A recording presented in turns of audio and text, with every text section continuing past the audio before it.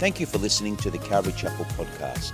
My name is Jonathan Downs, and I am the pastor of Calvary Chapel in Canberra, Australia. I'm delighted that you are listening to this message, and my prayer is that this word will bless your life.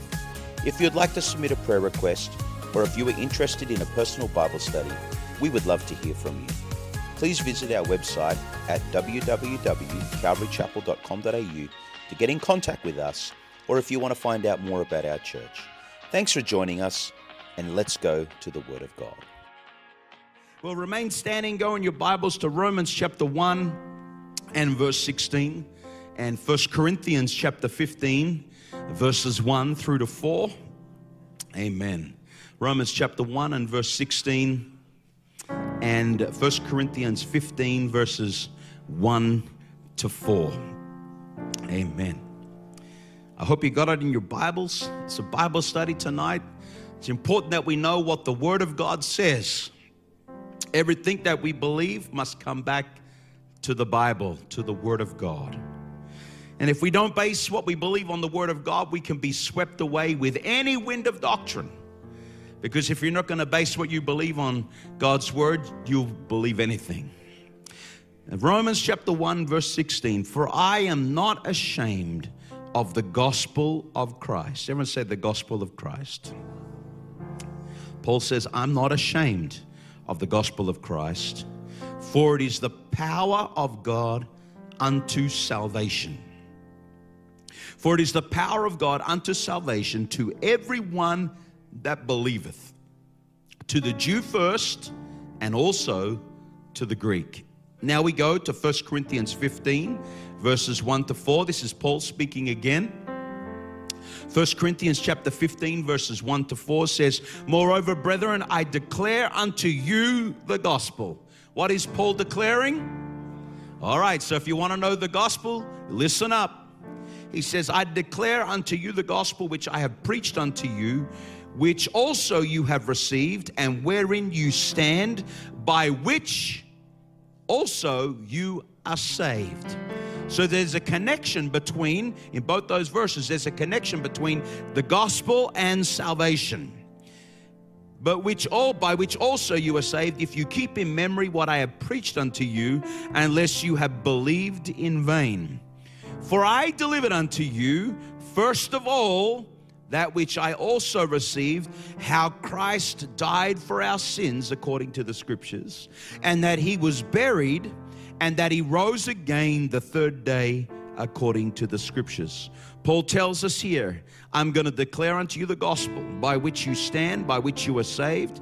He said the gospel is that Jesus died for our sins, he was buried, and he rose again on the third day. I want to speak on this title and teach on this title tonight, "The Power of God unto Salvation." I've taken that from Romans chapter 1, verse 16. It says, Paul says, "I am not ashamed of the gospel of Christ, for it is the power of God unto salvation." Let's pray. Heavenly Father, as we go to your word today, Lord God, help us to hear, Lord, with our spiritual ears. Help us not to be distracted. Help us to receive. Lord, help us to learn something new today. Lord, help us to, Lord, reinforce the truths that we already know, not just for our own good, Lord God, that we may be also able to share this gospel with other people, we pray in Jesus' name. And everybody say amen. You may be seated. The power of God unto salvation.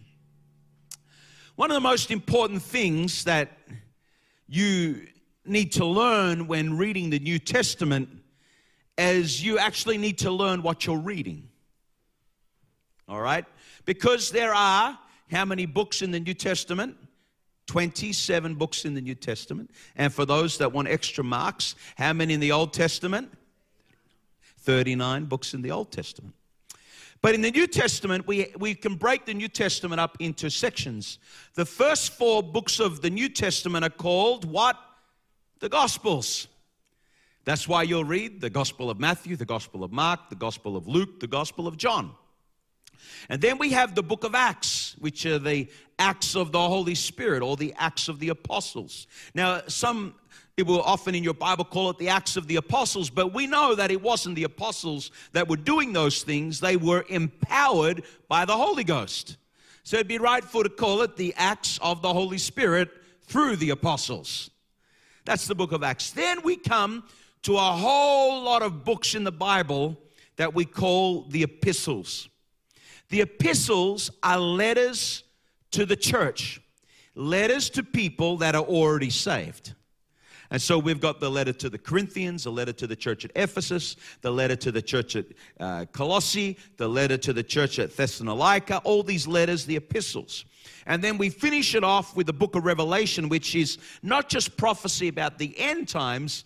Yes, it does contain that, but the book of Revelation is the revelation of Jesus Christ. And John the Revelator was the one who wrote the book of Revelation. That's why they call him John the Revelator. But there's another name we call John. Does anyone know what that name is? John? Yeah, John the Beloved. Exactly right. John the Beloved. And John was so in love with Jesus. John knew that Jesus loved him. In fact, a number of times in the New Testament, in the Gospels, you'll read that John refers to himself as the disciple that Jesus loves. Isn't that amazing? John the Beloved. He truly understood the love of Jesus Christ. He truly understood it. And you know, when I think about the book of Revelation, some of us, when we read about the horsemen and the seven seals and all these things, we can be quite overwhelmed and even scared about what we read. And how could John write such things if he didn't truly understand that Jesus loved him? That was key. And so we know that in spite of what may happen in the last days and all these things, we know that Jesus loves us. And he said, I will never leave you or forsake you. And so it took John the Revelator to write Revelation because he truly understood the love of Jesus Christ. And so you've got to understand your Bible when you read it. But in these two texts today, we see the link between the gospel and salvation. We see the link. The gospel is the good news of salvation. When somebody preaches the gospel, they are telling you how to be saved and how to stay saved. Paul told us that the gospel is the death, burial, and resurrection of Jesus. That's the reality for every single one of us. While we were yet sinners, Christ died for us. He didn't wait for us to get good, but he died, he was buried, and he rose again on the third day, and he did all of that for us. Now, very often when you go to church at Easter, and sadly, sometimes the only time people go to church is at Easter and Christmas. But sometimes when you go to church at Easter, they talk about the death, burial, and resurrection of Jesus. They have their Good Friday, they have their Resurrection Sunday, and they remember all of these things about Jesus, that he died, was buried, and rose again. But what do those historical facts mean to us today? Are we just remembering this good man, or some may say a prophet, this good man who died, was buried, and rose again? You see, merely preaching the historical events isn't going to change anyone's life. We must understand why Jesus did it and what it means for us. And the gospel, the death, burial, and resurrection of Jesus is the power of God unto salvation. By his death, burial, and resurrection, we are saved. Somebody say, thank you, Jesus. And so the significance of these acts of Jesus is that Jesus Christ would purchase our salvation. And the book of Romans says, to all who would believe on him. Everybody say, believe. And so the good news is that Jesus died, was buried, and rose again to all who would respond in faith. Everybody say, faith. Now, this is where we need to begin to understand what faith is. Really, what is faith? Because Paul said in our text, Romans 1:16, for it is the power of God, that's the gospel, it is the power of God unto salvation to everyone that believeth. And so is it enough to ask somebody, do you believe that Jesus died, was buried, and rose again? Do you believe that? Is it enough for somebody to raise their hand and say, I believe that? And is it appropriate for us to say, well, now you're saved? The answer is that we can only go to the Bible and see what the Bible says about faith. Because we would say believing is just a point in time, something that happens in our head. Maybe even convinced that something happened. But the Bible clearly teaches us what faith is. And there is a lot of misconception around this idea of faith, so much so that people can say, well, if you believe in Jesus, raise your hand. Oh, thank you very much. Congratulations, you're saved. But is that the type of faith that is required of us? Ephesians chapter 2 and verse 8. It's a great scripture, and hopefully you've memorized it. It's a good one to memorize. For by grace are you saved. Everyone say we're saved by grace. Okay? We didn't do it. It's the unmerited favor of God. We didn't do anything to deserve Jesus dying on the cross for us. It was by His grace that He died for us. For by grace are you saved through faith, and not of yourselves. It is a gift of God. The topic here is the grace of God. It's nothing that we did. God extended to us His grace, His unmerited favor. We did nothing to deserve it. Imagine getting caught speeding on Northbourne Avenue in the 40-kilometer zone, and you get a ticket. You know you're going 55 in a 40 zone. You get your ticket, and somebody says, don't worry, it's paid. Did you do anything to deserve it? No. It was a gracious act by the traffic office. So it's not of works, lest any man should boast. We've got nothing to boast about. We can't say, I saved myself, or I did this, and you know, I deserved what Jesus did, you know, all of those things. So grace is God's unmerited favor, or we could say undeserved favor. Grace cannot be earned. You can't earn grace. It is something that is freely given. By grace are you saved through faith. And so grace, is one way to describe grace is getting what you don't deserve. All right? Getting what we don't deserve. Mercy, though, is often people get them confused. Mercy is when God withholds what we do deserve. And so there is nothing we can personally do to earn God's grace. It's not of works. Nobody can walk around here and say, do you know what I did? You know what I did to deserve God's grace? You know what I did to deserve Jesus dying for me? No. Even while we were sinners, He died for us. And so, grace is not received by our works. It's not. God's grace is available to all humanity. So why isn't everyone saved? If God's grace is available to all humanity, why isn't everybody saved? Here's the thing. Only those who respond in faith. For by grace are you saved through faith. That's very important. Through faith. Everyone say faith. So we got to understand what faith is. What is faith? James chapter 2 verse, people would say, well, faith is simply believing. But belief is not enough, because James chapter 2 verse 19 says the devil believes. Even the devil believes. The devil believes in the power of the cross. Don't make that mistake of thinking he doesn't believe in the power of the cross. He certainly believes in the power of the cross. He believes in the power of the death, burial, and resurrection of Jesus. Why? Because that was the day that he lost the keys to his own house. He defeated death, hell, and the grave. Jesus took the keys off him. He knows and he believes the power of the cross. Don't make a mistake about that. He believes. The Bible tells us, James 2:19, the devil believes. You see, he believes it. He knows, because Genesis 3:15, which was the first prophecy in the Bible, it says that the serpent's head would be crushed and the heel would be bruised. And Jesus was bruised for us. His heel was bruised, but ultimately he dealt the death blow to Satan and won the ultimate victory over him. Let me tell you, the devil believes. He believes in the power of the cross. And so, what is saving faith? Everyone say saving faith. What is saving faith? Saving faith is more than something mental in our head.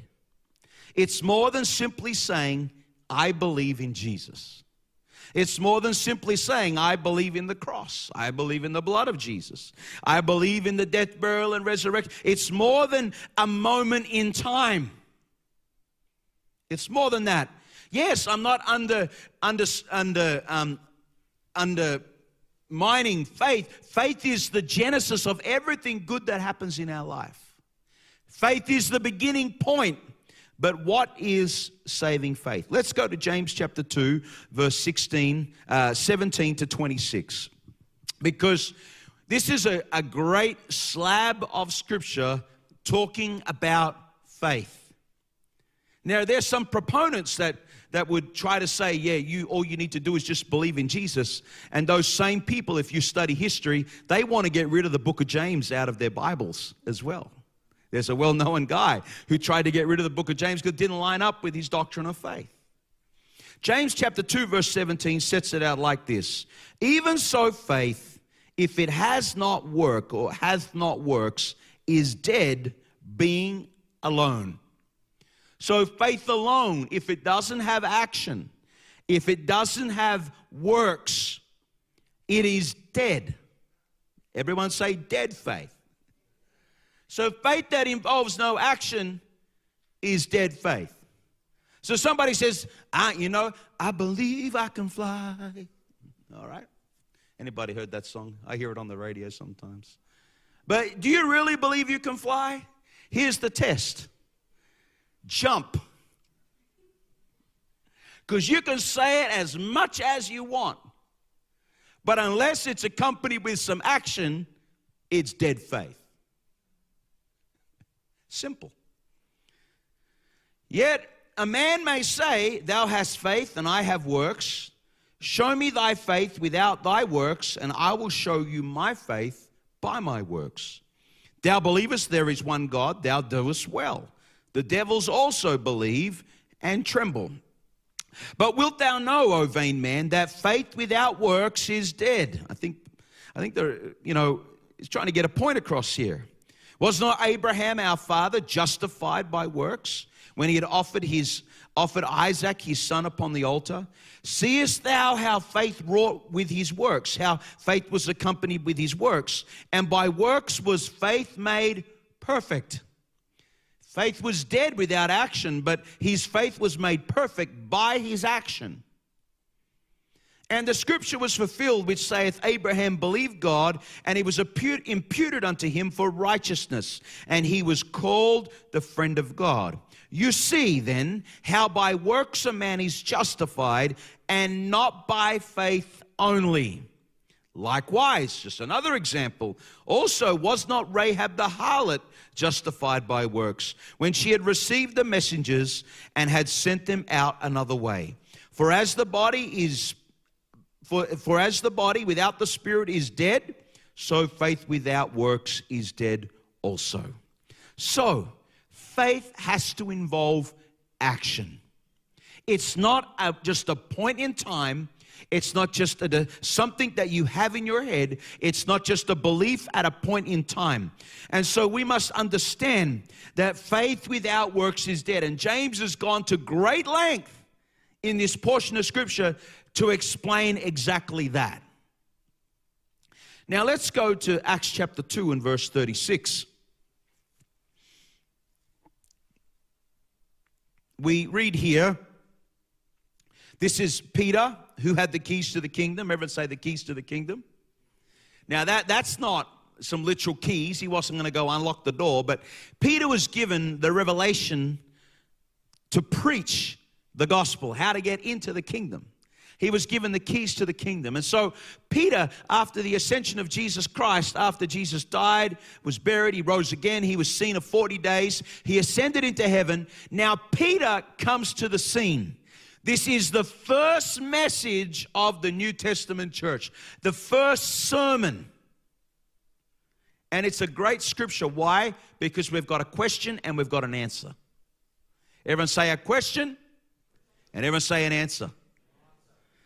Okay, here's Peter's sermon, a little portion of it. Therefore, let all the house of Israel know assuredly that God hath made that same Jesus, whom you crucified, Lord and Christ. Now when they heard this, they were pricked in their heart, and said unto Peter and the rest of the apostles, Men and brethren, what shall we do? Then Peter said unto them, he told them what they must do. Repent and be baptized, every one of you, in the name of Jesus Christ for the remission of sins, and you shall receive the gift of the Holy Ghost. What was their response? Did they say, we believe? They didn't say we believe. It's obvious that they believed. It's obvious that there was faith. But their faith was demonstrated by the fact that they said and asked this question, Men and brethren, what shall we do? And then Peter told them what to do. There was obviously faith there. And Peter said, this is how you put your faith into operation. Now, we see here, and people who would believe in faith alone would say that baptism is not part of salvation. They would say it's not part of salvation at all. But Peter commanded baptism on the day of Pentecost. He said, repent and be baptized, every one of you, in the name of the Lord Jesus Christ. Very clear. And then Paul goes on to explain what happens in baptism. Let's go to Romans chapter 6, verse 3 to 4. Paul explains the role of baptism in the plan of salvation in Romans 6. Because Paul says, know you not that so many of us as were baptized into Jesus Christ were baptized into his death. All right? So you identify with the death and burial of Jesus Christ through repentance and being buried in the water in baptism.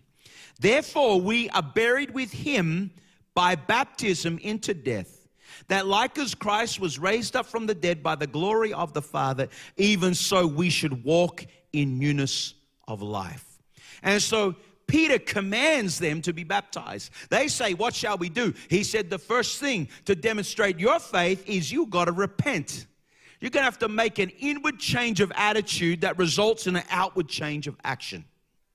Let me tell you, that's what repentance is. That's probably the best definition I could give you of repentance. It is something that happens on the inside that is seen on the outside. Repentance is not just an internal thing. It becomes demonstrated on the outside. An inward change of attitude that results in an outward change of action. And so Peter said, repent. And then he said, and be baptized. And then Paul tells us that when we are baptized into Christ, we are baptized into his death, that just like Jesus rose, we also shall rise in newness of life. You see, when you're baptized, your sins are washed away and you rise in newness of life. Old things are passed away. Behold, all things have become new. That's what happens at baptism. Let me tell you today, your sins are washed away. How many people are thankful that their sins have been washed away in the waters of baptism? I'm thankful. Praise God. As far as the east is from the west, they're from God's mind. That's the power of baptism. And so if you keep reading Romans is a great book. Why? Because it tells us about faith. It clearly tells us that faith is not just believing, and it's not just a point in time, but faith is demonstrated by obedience to the gospel. Everyone say obedience to the gospel.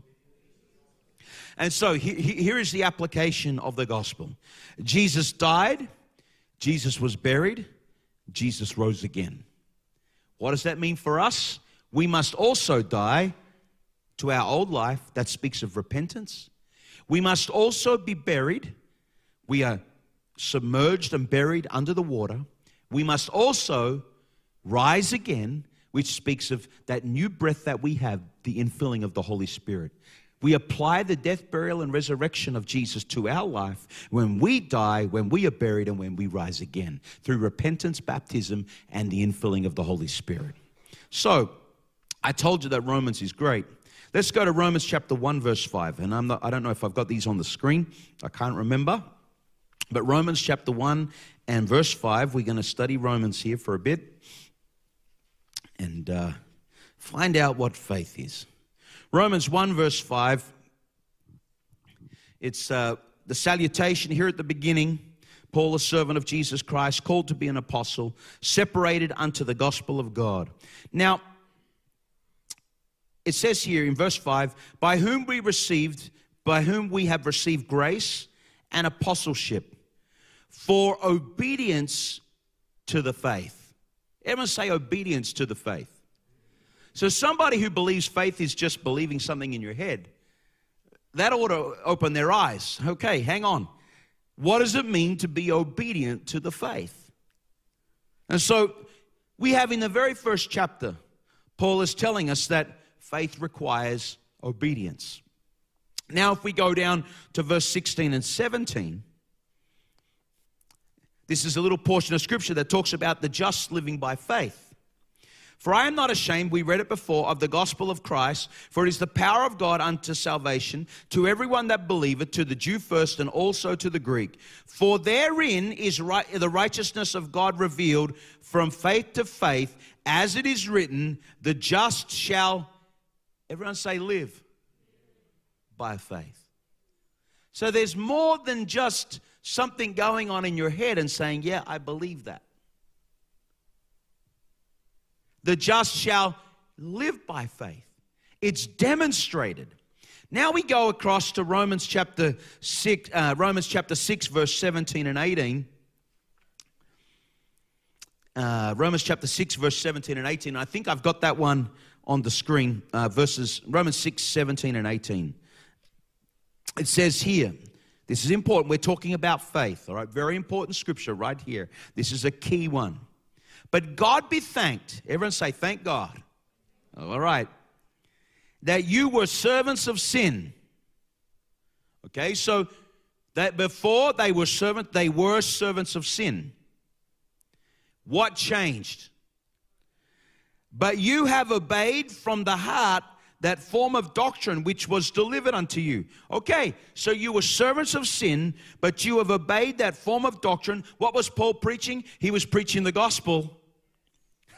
But you have obeyed from the heart that form of doctrine which I delivered unto you. So what happened when they obeyed? You were made free from sin, become servants of righteousness. And so we've got the servants of sin, and over here, we've got servants of righteousness. And how does somebody go from being a servant of sin to a servant of righteousness? They go there by obedience to the Word of God. Faith without works is dead.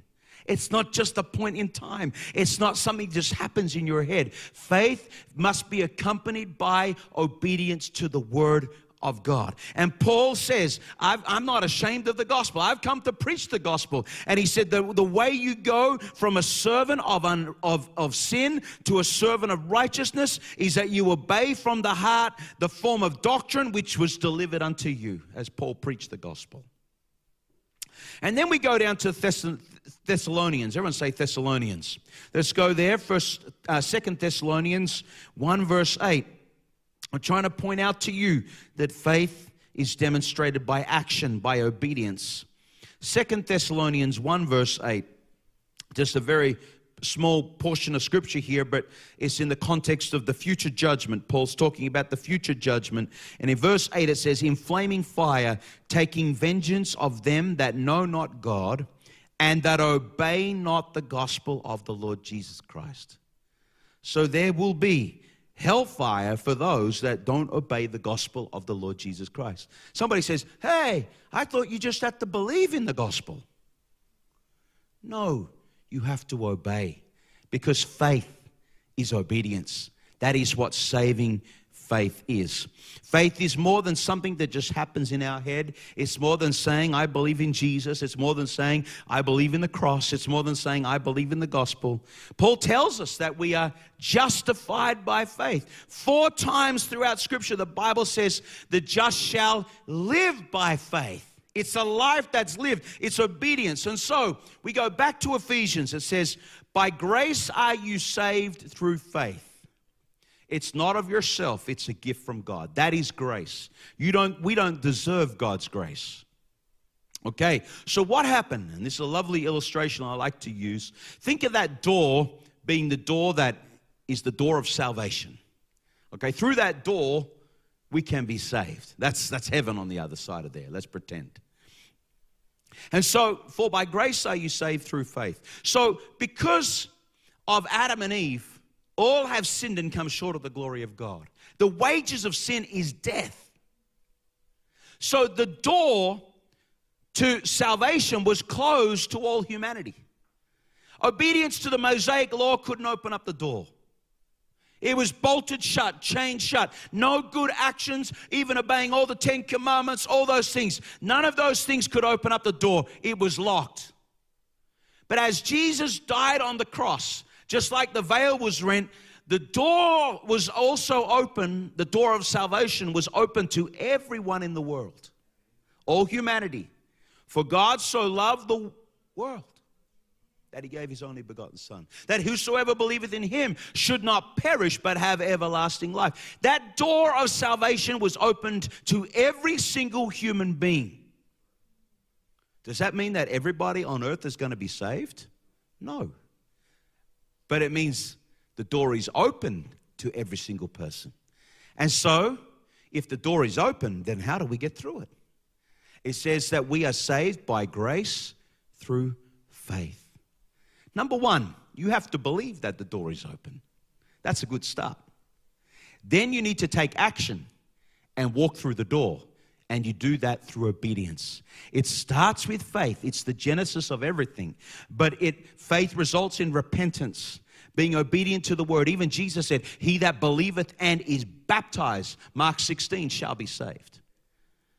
And so we walk through that door by being born again of the water and the Spirit. And so the door is open, the grace open, the door to everybody, but only those that have faith will walk through it.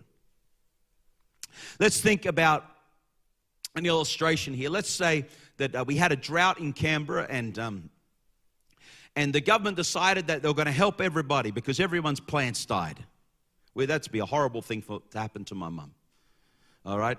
But let's say everybody's plants died and the government said, well, we realize that some people are doing it hard and you've lost all your plants and your grass, but we're going to offer everybody $1,000. $1,000 so you can plant some plants, and all you need to do is you need to fill in this form and come and collect it.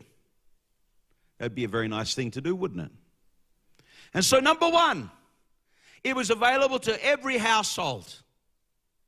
The $1,000 with So all you had to do is to go, fill in the form, and collect your $1,000. Okay? It took faith. So I tell Brother Eugene, hey, Brother Eugene, on Sunday morning, did you know the government's given $1,000? He says, I don't believe it. Oh, well, he misses out. Josh, did you know they're giving? He goes, yeah. What must I do? Well, let me tell you, there's an application form. Go to Access Canberra, hand the app, and then it's yours. So I got to do something? Yeah, of course. If you believe it's there, then go get it. Now, some people would say that baptism is a work. And so we're not saved by works. Baptism is a work. I'm going to ask you a serious question. Does anybody seriously believe that baptism is a work? Did you actually do any work to wash away your sins? What did you do in the water? I'm asking you, what did you do to wash your sins away in the water? God did the work. Who are we to say that we did some work? Would you say, when you got the $1,000 for your new plants, oh, Pastor, that was hard work. You serious? You just turned up and got it. Baptism is not a work. God does the work. Baptism is simply being obedient to what God's word says. Just like that door. The door of salvation is open to everybody. We are saved by grace through faith. It takes faith to walk through, and faith is demonstrated by our obedience. And so Paul told us in Romans 6 that they went from servants of sin to servants of righteousness because they were obedient. Let's go Hebrews 11. Let's talk more about faith. Hebrews 11 is called the faith chapter. Everyone say the hall of faith. People call some places the Hall of Fame. Hebrews 11 is called the Hall of Faith because it talks about the faith of the patriarchs, all right? So it talks about faith. Everyone say faith. Okay, so we're going to learn a lot about faith. Okay, first of all, in Hebrews 11 it says, by faith, Noah. Okay, what did Noah do by faith? By faith, Noah, being warned of God of things not seen as yet, being moved with fear, what did he do by faith? He prepared an ark. The ark was prepared as a demonstration of his faith.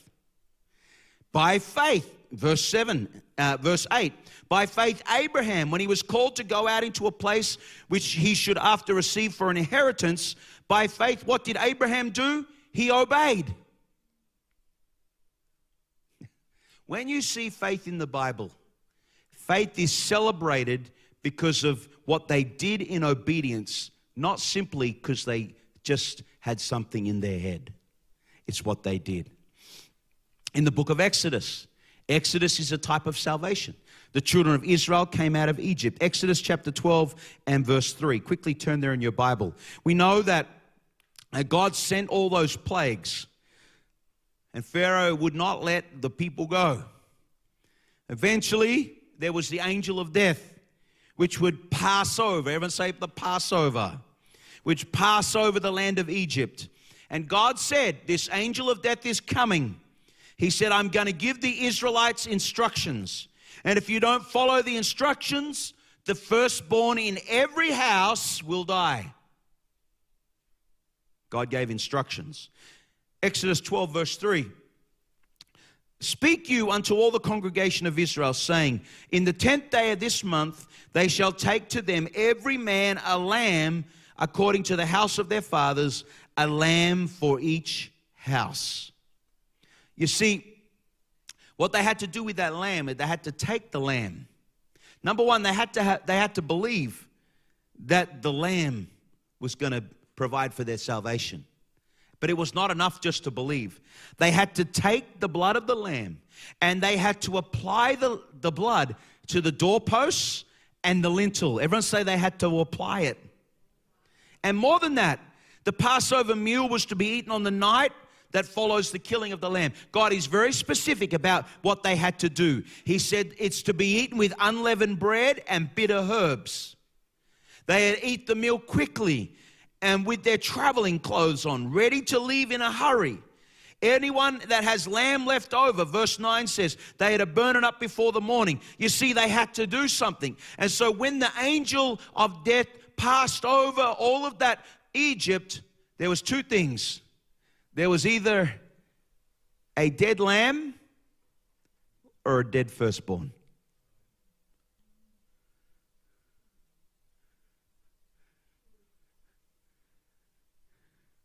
They lived because they obeyed what God said. They were saved. Noah's family was saved. Why? Because he built an ark. He did it. You see, faith without works is dead. And then we get to Hebrews 11 verse 28. And it tells us all about this. You think, well, Pastor, what has this whole Exodus thing got to do with faith? The Bible says it does. Hebrews 11 verse 28. Through faith, Moses kept the Passover and the sprinkling of... He did all of that because it was a sign of faith. Through faith, Moses kept the Passover, Hebrews 11 verse 28, and the sprinkling of the blood, lest he that destroyed the firstborn should touch them. Likewise, for us, saving faith includes obedience. Faith is not simply believing. And the whole idea that we are saved by faith alone, the only place in the Bible where you will find the words faith alone in the same sentence, it is finished by saying, is dead. Faith is the genesis of everything good that happens, but faith must be demonstrated by action. Then we go to Matthew 25, about the sheep and the goats. Jesus talks about the sheep and the goats. One group is going to be saved, and one group is going to be lost. Why? Because of what they did and what they didn't do. Then we go to the wise and the foolish builders. One, the difference was obedience. One built their house on the sand. One built their house on the rock, which speaks of the word of God. The difference between the house that stood and the house that fell down was obedience. The 10 virgins, there were 5 wise and 5 foolish. What was the difference between the 5 wise and the 5 foolish? Obedience. And so faith without works is dead. You cannot separate faith and obedience, because ultimately, this is what this little part of this lesson is all about, because ultimately faith is obedience. Faith is obedience. Now let's go to Luke chapter 24 as I transition and get ready to finish tonight. Luke chapter 24, verse 47. Now, this is an important portion of Scripture because it's right before Jesus ascends into heaven. Luke chapter 24 and verse 47. I can't hear the pages turning, probably because it's on the screen. It says, "And that repentance and remission of sins should be preached in his name among all nations, beginning at Jerusalem." So there's some things.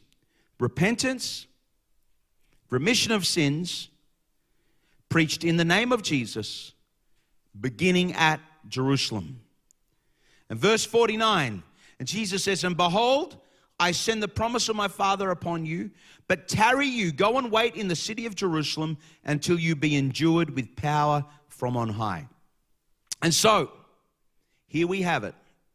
In Luke chapter 24 and verse 50, it says that after Jesus had spoken those words, he lifted up his hands and blessed them. And while Jesus was blessing them, he was parted from them and carried into heaven. Okay? So what did the disciples do? They did what they were told to do. They went straight to Jerusalem to tarry. Okay, what were they tarrying for? Verse 49 says, until they were endued with power from on high. Jesus says, I'm getting out of here right now, but go to Jerusalem and wait and tarry, and I'm going to give you power from on high. I'm going to empower you. And so what they went to Jerusalem, they had a 10-day prayer meeting. And on that 10th day, there came a sound from heaven as of a rushing mighty wind, and it filled all the house where they were sitting. And they were all filled with the Holy Ghost and began to speak with other tongues as the Spirit gave the utterance. And so there they were. They were all speaking in tongues. They were all filled with the Holy Spirit. But let's go back to verse 47. It's on the screen. And that repentance and remission of sins should be preached in his name among all nations, beginning at Jerusalem. So remember, repentance, remission of sins, preached in his name, beginning at Jerusalem. Okay, we've got 4 things to check. Everyone say 4 things. All right. So Acts 1, they're in Jerusalem and tarrying. Then we get to Acts chapter 2, and Peter, who's got the keys to the kingdom, okay, he's got the keys to the kingdom, he's there, he's the right guy, he's at the right place, he's in Jerusalem. And what's he preaching? Let's see. Let's see if he's preaching repentance and remission of sins, and let's see if he's preaching it in his name. Acts chapter 2 and verse 38. Here goes Peter. Now, when they heard this, they were pricked in their heart and said unto Peter and the rest of the apostles, right guy, Peter has got the keys to the kingdom. Right question, what shall we do? Then Peter said, repent. Oh, here it is. That repentance and remission of sins. So he's preaching repentance. Repent and be baptized, every one of you, in the name of Jesus Christ. There it is. He's preaching in the name of Jesus. And for the remission of sins, there it is again, and you shall receive the gift of the Holy Spirit. That's exactly what Jesus said. He said, I'm leaving. Go and tarry. He said, go and wait. And repentance and remission of sins shall be preached in my name, beginning at Jerusalem.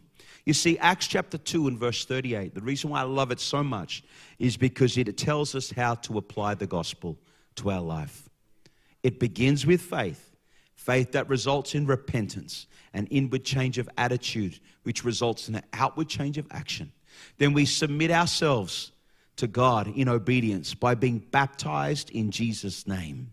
Amen? We are baptized in Jesus' name. And what happens? You get church membership? No. Baptism is for the remission of sins. And you shall receive the gift, and God will fill you with the gift of the Holy Ghost. That is the plan of salvation. And I encourage somebody today, if you've never repented of your sins, it's time to repent of your sins. It's time to turn to Jesus and live for Jesus. And we are testimonies in this place that Jesus can change your life. And once you're done repenting, go down into the waters of baptism. Get the name of Jesus called over you and have your sins washed away. There's nothing like being baptized in Jesus' name. Amen?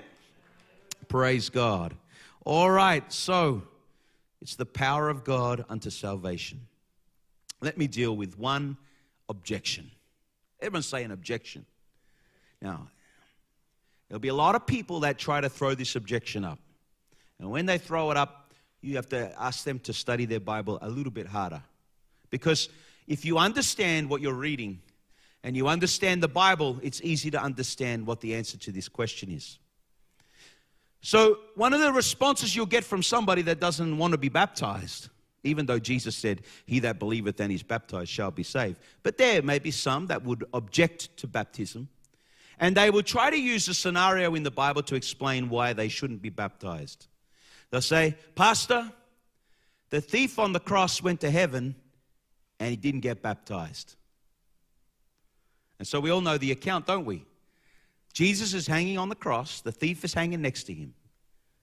And Jesus says, tomorrow you're going to be with me in paradise. Or hang on, did he get down and get baptized? No. So what we need to understand about that, because if you don't understand your Bible, you're going to go, tricky one, hey? Tricky one. The thief on the cross didn't obey the gospel. Even though that thief was saved, he never got baptized. And so people say, well, if it's good enough for the thief, it's good enough for me. I'm not going to get baptized. But the thing is that the New Testament came into effect at the death of Jesus Christ. Everyone say the death of Jesus Christ. And so this is the new will and testament. Jesus, the testator, was still alive. He hadn't died. So the New Testament wasn't in effect yet. And so when you realize that we're in a different dispensation. With that in mind, the account in the thief of the cross comes to us in the Gospels. Jesus has not yet died. And what is the gospel? The death, burial, and resurrection of Jesus. And so this was in a previous covenant. That thief on the cross is a unique thing. Why? Because that thief was the last person ever saved under the old covenant. When Jesus died, the gospel came into effect, which is repentance, baptism, and the infilling of the Holy Spirit. You see, the New Testament church era didn't even begin until the Feast of Pentecost. That was the birth of the church. And so, using the example of the thief on the cross is a poor example. Because Jesus hadn't yet died. By the mere fact that he's responding to this thief, he's still alive. The New Testament and the gospel was not in effect yet. And so, we finished by going to John chapter 3. After all that I've said, and I know a lot of this will just be revision. Maybe some of it is new. Hopefully some of it is going to help you explain answers to questions that people may ask. But doctrine is important. Doctrine is important. Understanding what the Bible teaches is important. John chapter 3, verse 1 to 5. There was a man of the Pharisees named Nicodemus, a ruler of the Jews.